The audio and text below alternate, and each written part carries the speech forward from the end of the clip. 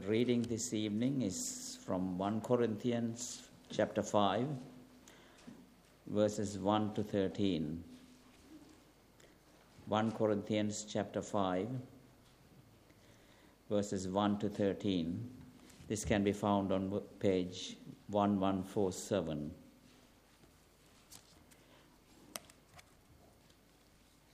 So 1 Corinthians 5, starting from verse 1. It is actually reported that there is sexual immorality among you, and of a kind that even pagans do not tolerate. A man is sleeping with his father's wife, and you are proud. Shouldn't you rather have gone into mourning and have put out of your fellowship the man who has been doing this?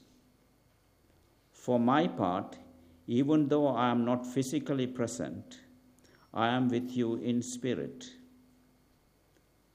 As one who is present with you in this way, I have already passed judgment in the name of our Lord Jesus on the one who has been doing this. So, when you are assembled, and I am with you in spirit, and the power of our Lord Jesus is present, hand this man over to Satan for the destruction of the flesh, so that his spirit may be saved on the day of the Lord. Your boasting is not good. Don't you know that a little yeast leavens the whole batch of dough? Get rid of the old yeast, so that you may be a new unleavened batch, as you really are. For Christ, our Passover lamb, has been sacrificed. Therefore, let us keep the festival, not with the old bread, leavened with malice and wickedness, but with the unleavened bread of sincerity and truth.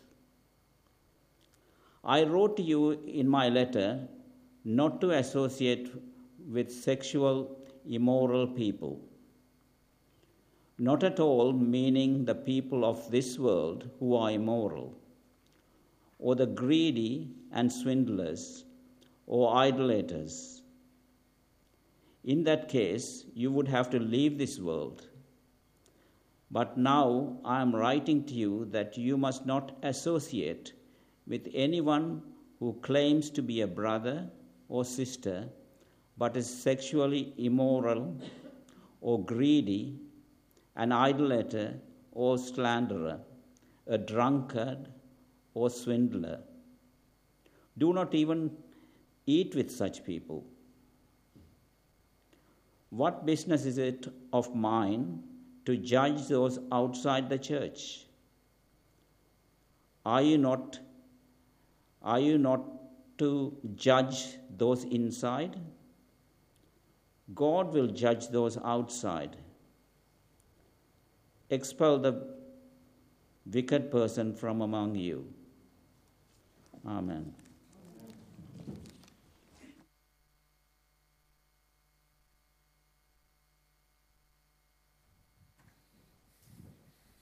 Thank you, Edwin. Do keep your Bibles open. Good evening to you all.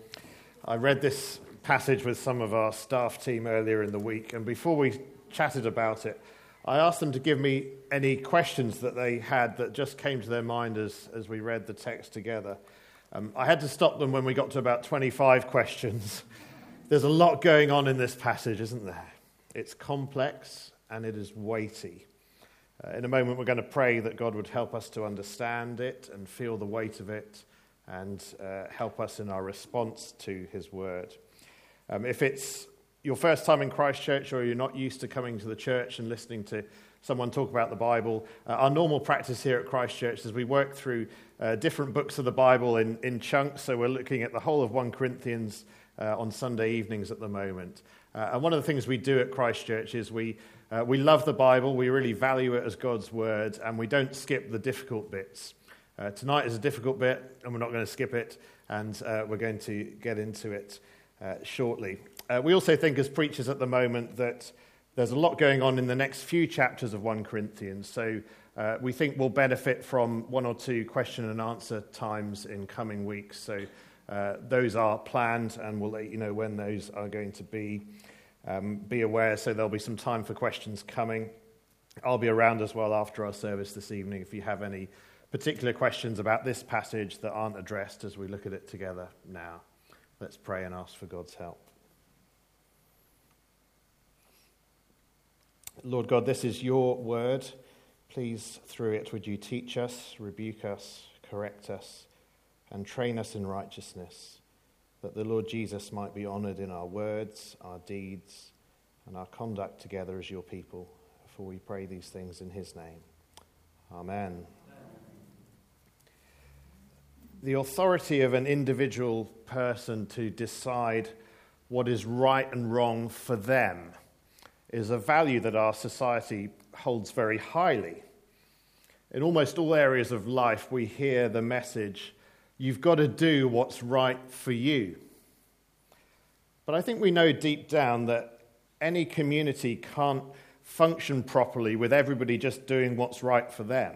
There needs to be an awareness of collective responsibility for one another, be that in a family unit or in a sports team or in wider society.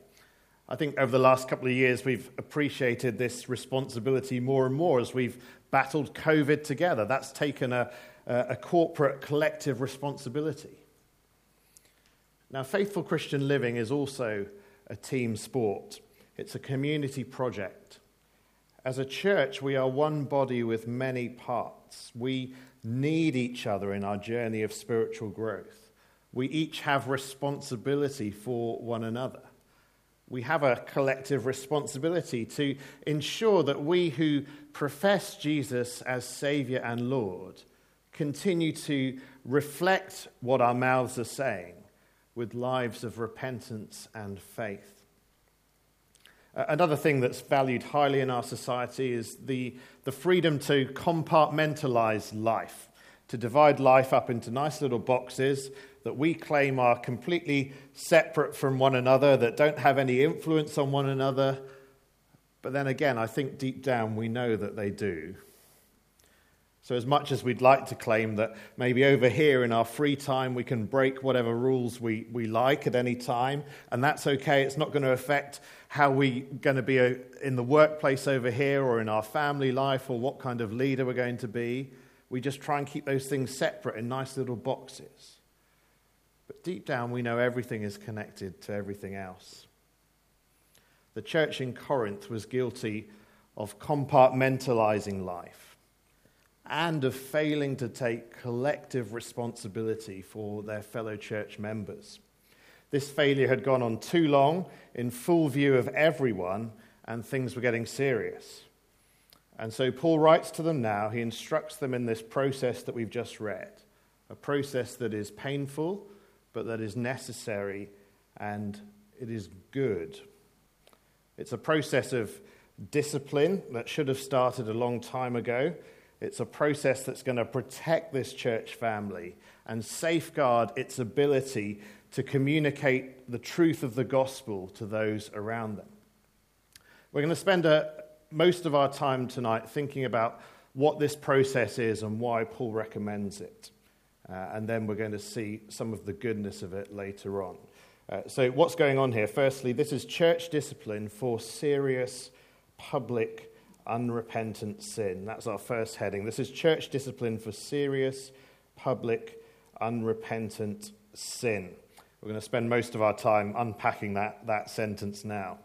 In particular, what we've got here is the highest level of church discipline, if you like. It's church discipline in its final form. A healthy church will have several levels of discipline operating well amongst its members. It will have a culture, a healthy church will have a culture that makes it okay for us to challenge one another, to correct one another, to ask one another to apologize for something we've done wrong or said wrong, to call one another to repent. It'll be a culture where we regularly forgive one another for sins against one another. So in a sense, at a general lower level, church discipline is happening or should be happening in small ways all of the time as we do those things together, as we deal with sin together. But what's being described here is the final form of that church discipline. We sometimes call this excommunication. It's the act of a church removing an individual from membership in that local church and participation in the Lord's Supper. It's not saying that this person can't come to church anymore, but it's saying that as far as that church is concerned, they can no longer find any evidence for that person being a Christian. They can't support their profession of faith. And that's what Paul describes here, the process in 3 places in our passage, beginning, middle, and end. Verse 2, he says, "Shouldn't you rather have put out of your fellowship the man who has been doing this?" Verse 5, it's described this process as handing this man over to Satan. And then right at the end there, verse 13, "Expel the wicked person from among you." Now, verse 5 sounds particularly strong to our ears, doesn't it? But as we've been seeing in Luke's Gospel on Sunday mornings, there are really only 2 positions you can occupy in relation to Jesus. Either you're for him and his kingdom, or you are one who is against Jesus, living life opposing Jesus. And all who do that are ultimately led by Satan, who opposes Jesus the most and deceives people to oppose him too. And so in putting this person out of membership of the church, they're not declaring that this person definitely isn't a Christian. We can't see one another's hearts. But Paul's asking them to formally recognize that this man is not living as a Christian. And as a result, he's chosen to not be treated as a Christian. One of the many questions we might have about this passage is, what makes this form of discipline appropriate? When is this excommunication the loving biblical thing to do? Maybe how does this passage fit with other parts of the Bible where at one end of the scale we're encouraged that love covers a multitude of sins? We should be able to offer and receive forgiveness, shouldn't we? And yes, we are encouraged that, and we are to forgive one another. And then if we move a bit more down the scale in a stronger direction, Jesus talks in Matthew chapter 18 about a process that's to be followed when you are sinned against. And that in that scenario, the matter's only brought to the church after there have been other, more private attempts to address that sin with an individual and then a smaller group of people. So why the need for the last resort here in 1 Corinthians 5? Why the need for excommunication? Has Paul just gone from 0 to 100 in no time at all, missing out all these important steps? Well, the answer is no, he hasn't done that, but rather this case is at that level precisely because the sin has got there. It's gone unchallenged by those who should have challenged it. And so they're now at a point where they can't put the toothpaste back in the tube. It's out there because of the 3 words in our first heading. The fact that the sin is serious, that it is public, and that the sinner is unrepentant. So firstly, we see this sin is serious.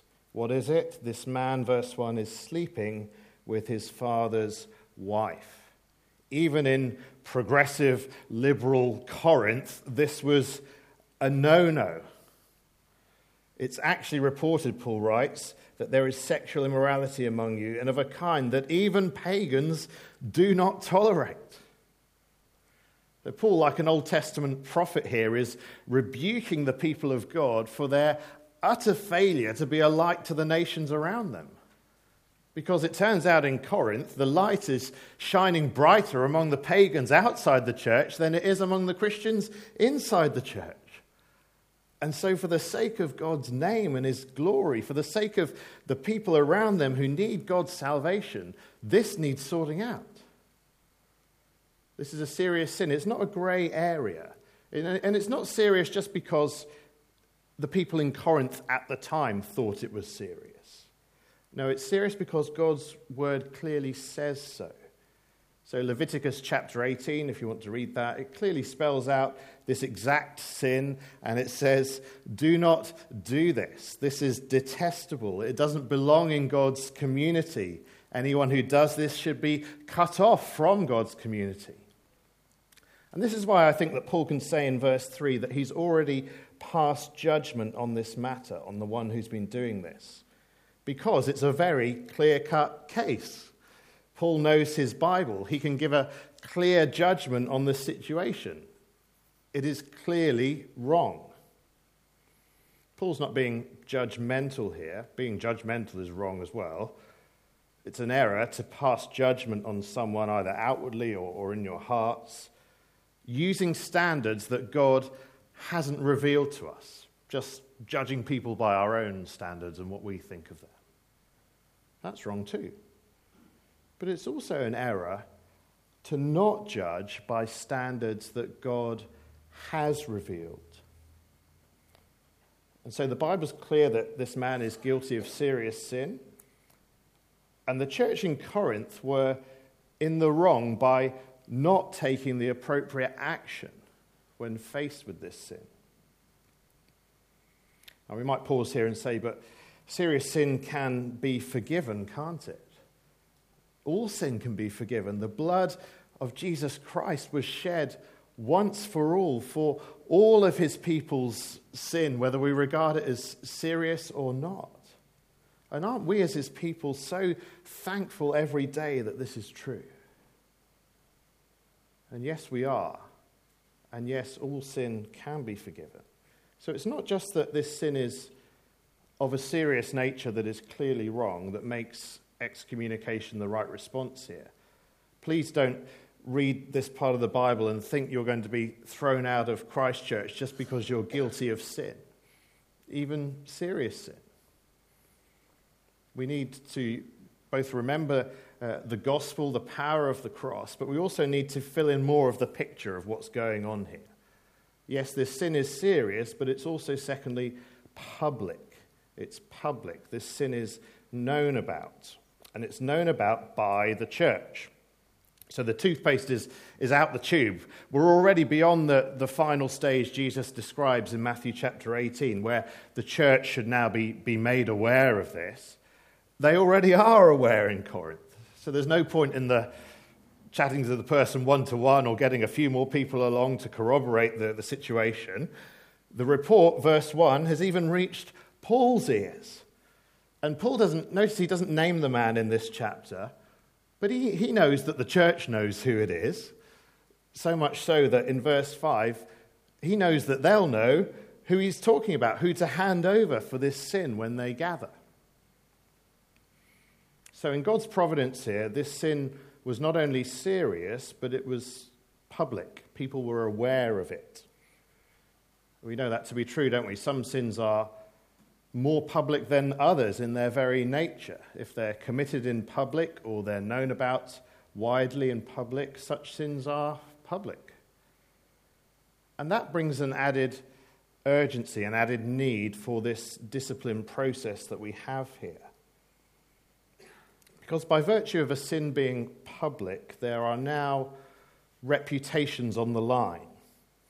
There are people out there who are forming their understanding, forming their opinions about this man who says he's a follower of Jesus. They're forming their opinions about this church where he belongs, and they're forming opinions about the Savior they proclaim. All based on how this church family is going to handle this public sin. So this excommunication, this public expulsion, it's not bringing anything out into the open that isn't already there. It's a necessarily public response to a public sin. So the sin is serious, it's public, and the sinner is unrepentant. This is the final crucial piece of the puzzle that makes the process Paul commands not just something that they might want to think about, but absolutely the vital right response to this situation. The man is unrepentant. How do we know this? Well, first of all, the man is doing what he is doing in the present. The way it's all described here is not described as a past sin that this man has put behind him through repentance and faith and believing the gospel. This isn't a sin that as a Christian he's just battling in the power of the Holy Spirit. This is a present way of life. This is a present happening. It's apparently ongoing. So verse 1 just says, a man is sleeping with his father's wife. And the lack of any repentance from this man puts him in a different category to the rest of the church members in Corinth. We can see this if we look closely at the different descriptions that Paul uses of the man and of the rest of the church. So in verse 11, the man's described as one who claims to be a brother, but in fact is sexually immoral. The is the important bit there. This is his way of life. He's living this way without feeling the need to repent, to come to Jesus for forgiveness, to turn from this way of life, to battle his sin. There's none of that. There's just, he is this, present tense. He is doing this. This is the path he's on. This is his way of life. Now, all churches are made up of sinners. We know that.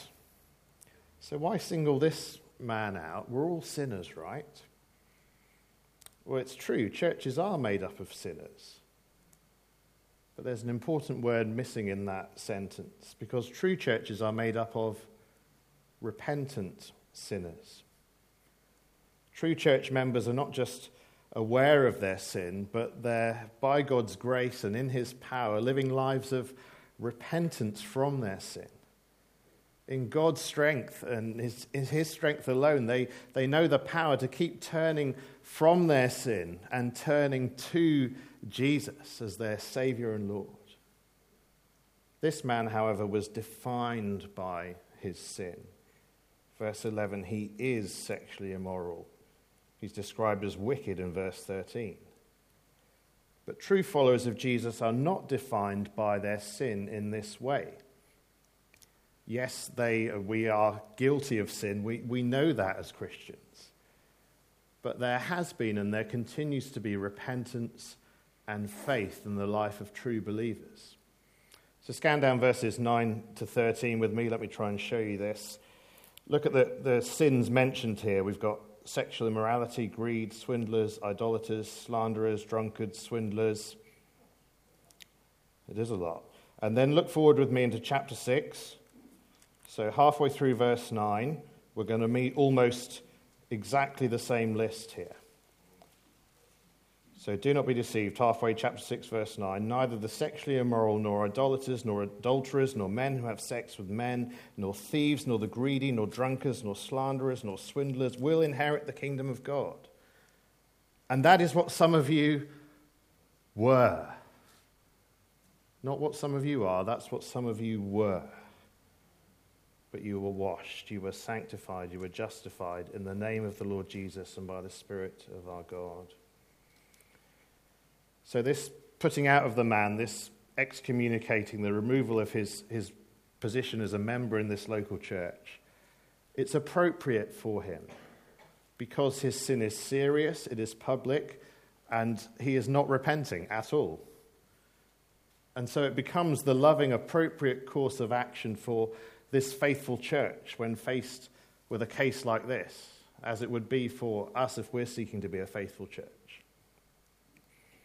Repentance from sin is just so vital in the Christian life, isn't it? Without repentance, you don't really have a Christian life. And so when faced with serious sin in the life of a church member, if as a church we're convinced that there is genuine repentance, then it wouldn't be right to put that person out of membership. However, as is the case in most of life, things are not always that straightforward, are they? And part of the role of church leaders is taking a lead in these things, wisely weighing up evidence for repentance, and how characteristic is repentance in a person's life? Is there a clear sort of just double life going on, or double-mindedness that such a public sin is exposed? At the end of the day, the key question is, can we publicly affirm this person's profession of faith and their testimony as a Christian? Do we say, yes, it's obvious that that person is a Christian? If that's the case, no matter their sin, they shouldn't be put out of the church. But if the answer is because of such serious public unrepentant sin, no, we can't publicly back their profession of faith in Jesus, then the church's responsibility to take someone out of their family is clear. Did you notice how Paul never addresses the man in question in this chapter? He's always talking to the church. It's the church's failure to act that's the biggest problem here. And Paul rightly calls them out for it.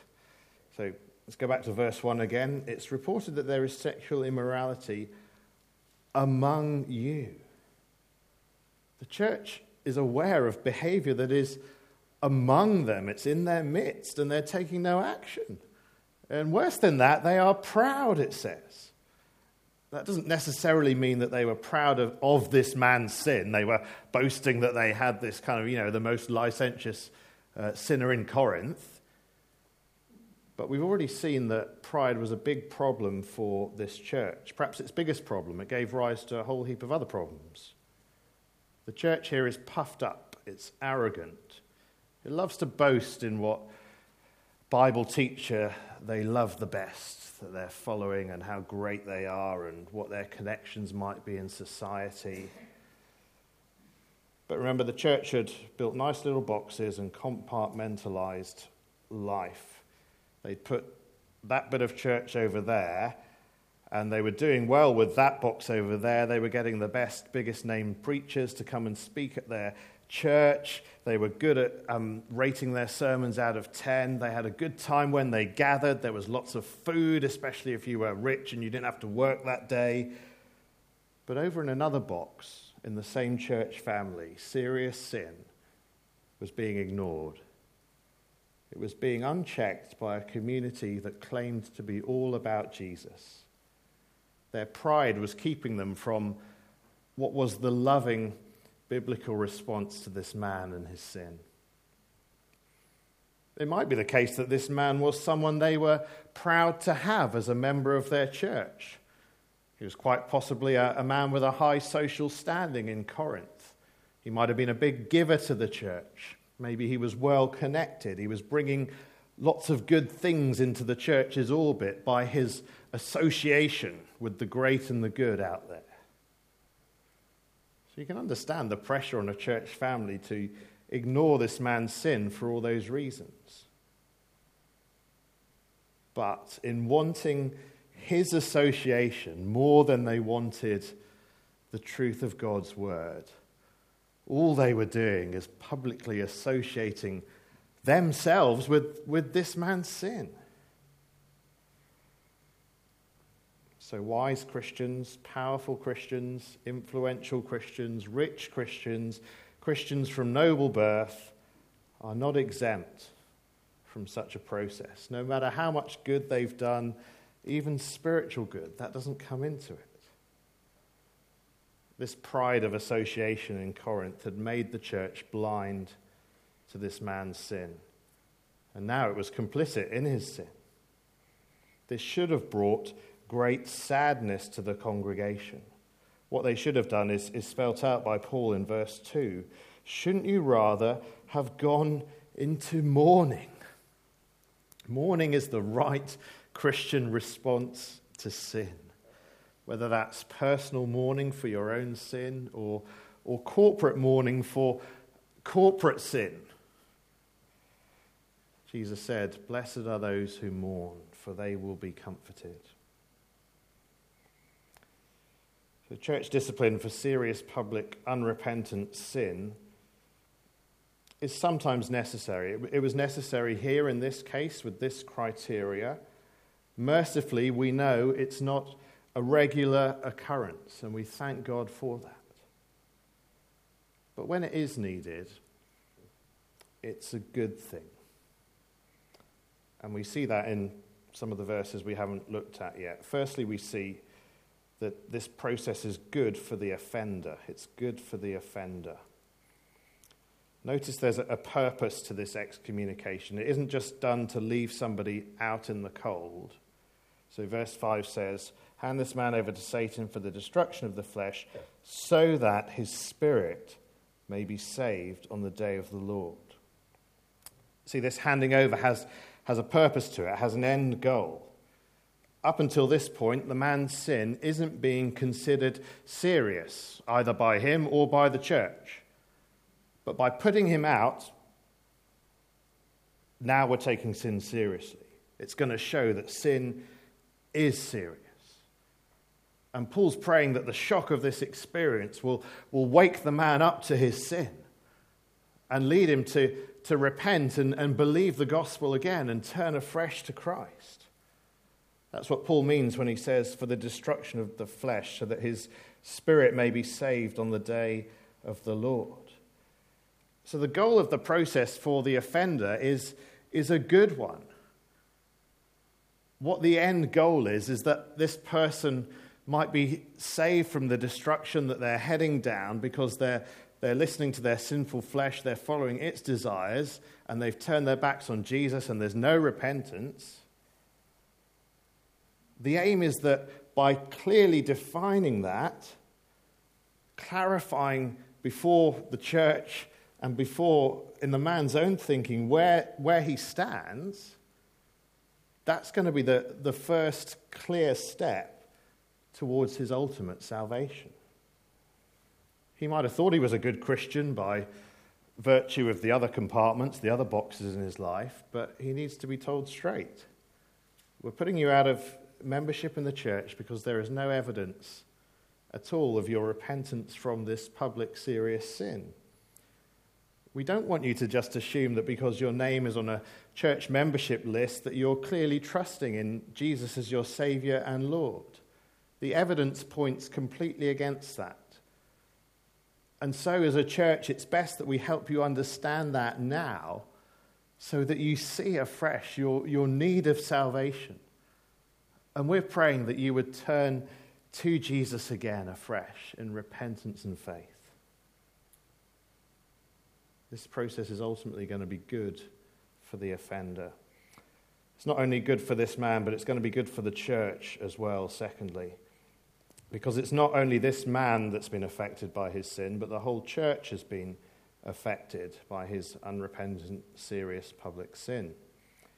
Their life together is not how it should be because of their failure to discipline when they should have.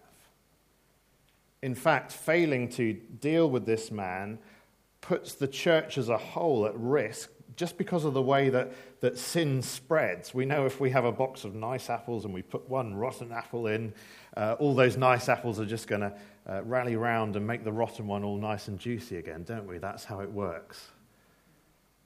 Well, we know it's not the case, and it's the same with sin. Sin spreads. And Paul turns to the Old Testament festival of Passover to illustrate this. So if you were to read the book of Exodus, you'll read about at Passover time and how the Jews were told to remove all yeast from their homes. And this was part of the process of the cleansing of God's people, making them ready to celebrate the Passover festival that reminded them of God's rescue out of Egypt, out of their slavery to sin. And as part of that, they needed to get rid of anything that might corrupt the unleavened bread that they were going to use in that festival that they were making. And this pattern continues throughout the Old Testament as Passover is celebrated. A lot of the time it's not celebrated when Israel are up to no good. They will sin, they will reject God, and then a prophet might come along and call them to repentance, and they think, yes, we do need to repent. And what they do as part of that repentance is they clear out the temple They realize that actually they've gone and shoved idols to other gods right in the Lord's temple, and they need to purify it, they need to purge it, they need to clear out this stuff so that they're ready to properly celebrate the festival that made them who they are as God's people by his grace.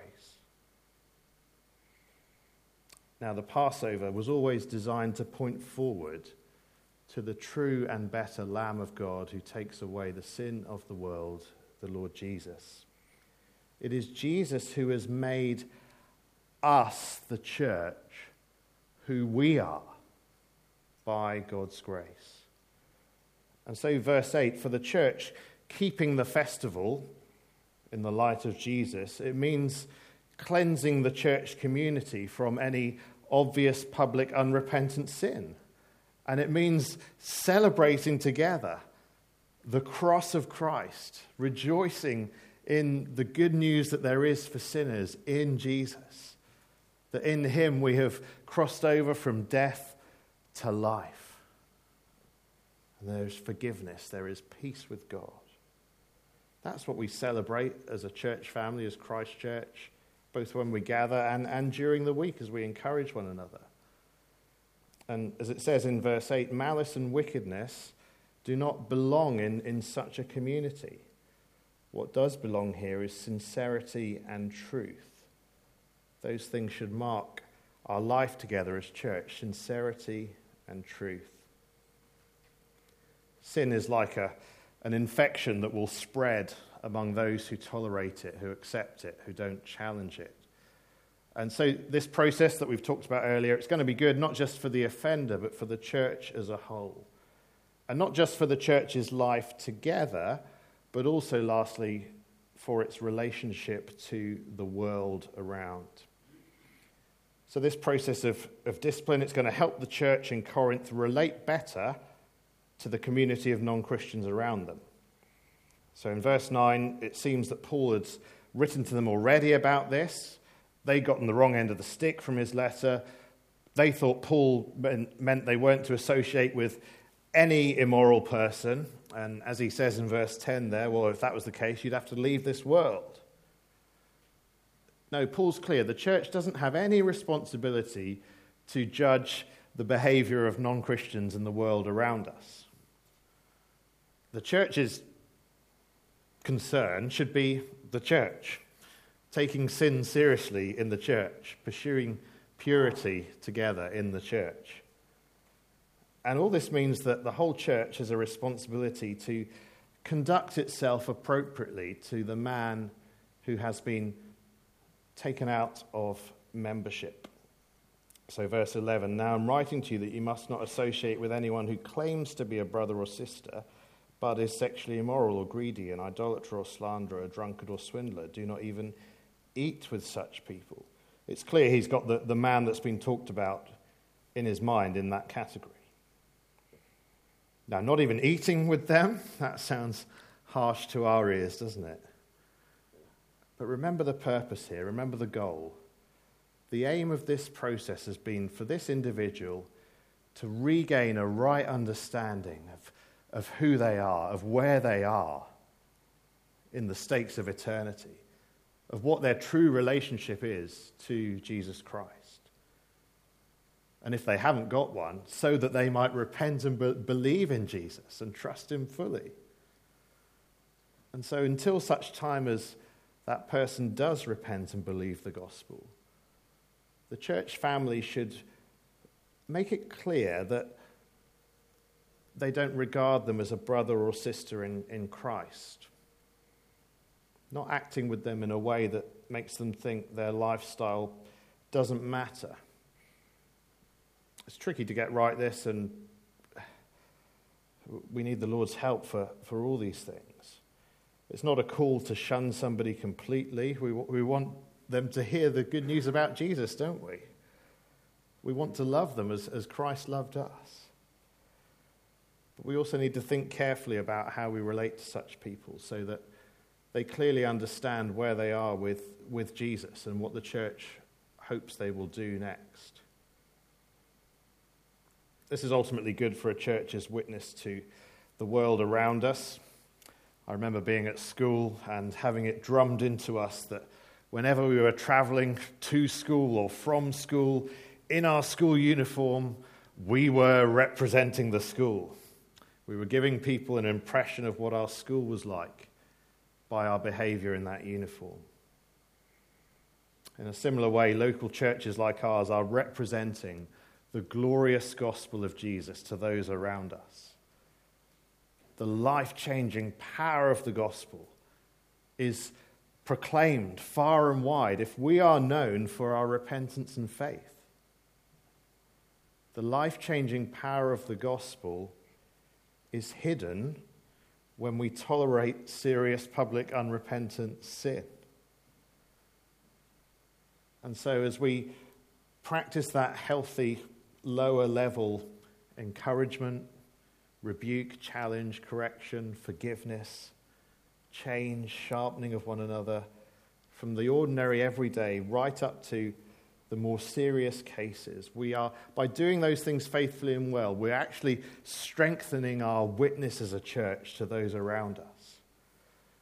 We want people who call themselves Christians, and that goes for me and you and anybody in the church family. We want us to think regularly, are we living as a Christian? Are we trusting in this good news? We want people to see the life-changing power of the gospel in action, to know the Lord Jesus as their Saviour. He's the only one who can wash us, sanctify us, justify us. I'm pleased to say we're not walking through a process like this at the moment as a church family, but it's good, I think, to reflect and to think, yeah, God has allowed for this. He's communicated this in his word for the good of his church, for the good of those who might offend in this way, to maintain a good witness to the world around us. Which means, actually, that there's no need for cover-ups. There's no question of a cover-up here with Paul. Far too often, I think, we hear of churches or supposedly Christian organisations covering up sin in their midst, often with well-meaning excuses. People will say, if this is exposed, then it will really harm the reputation of the church or this group and its witness. People might not believe in Jesus if we reveal that this unchecked sin has been in our midst. Well, I hope we see that view is entirely opposed to what God's word teaches here. What harms the church and its witness is a failure to deal with such sin. That's why we encourage a right biblical collective responsibility for one another. 99% of the time, it's at our ordinary everyday relationship level. That's why we encourage Christians here to commit formally to the church family as a serving member, to join a faithful church family if they move away somewhere else where they can get the care and support that they need and give it to others in return. If you've not already read this small booklet called Membership Matters about how we do this here and how we try and apply not just this passage but what the rest of the New Testament says about belonging to a church family and our responsibilities to one another, you can find a copy in the rack at the back. Do grab one of those. If you've got any questions, do talk to me. Do talk to Shaq as well, who's singing, who's one of our oversight team who looks after membership matters. I'm aware that some of us are in transition at the moment as well. Maybe we're brand new Christians, or we're newish to Christ Church, maybe in the process of moving from one church family to settle with another. If that applies to you in any way, let me encourage you to complete that process in the light of what we've heard tonight. Even if that means settling 100% all in somewhere else, that's not really the important thing. But we need this level of care for one another so that we're continuing to follow Jesus, so that our church isn't riddled with sin, and so the world around us hears the gospel clearly. We're a church that is all about Jesus. We want to help one another live for him more and more. as we offer this glorious message of forgiveness and freedom in Christ, and as we believe and apply that to every area of life. Let's pray and then hand over for our songs and communion. Let's pray.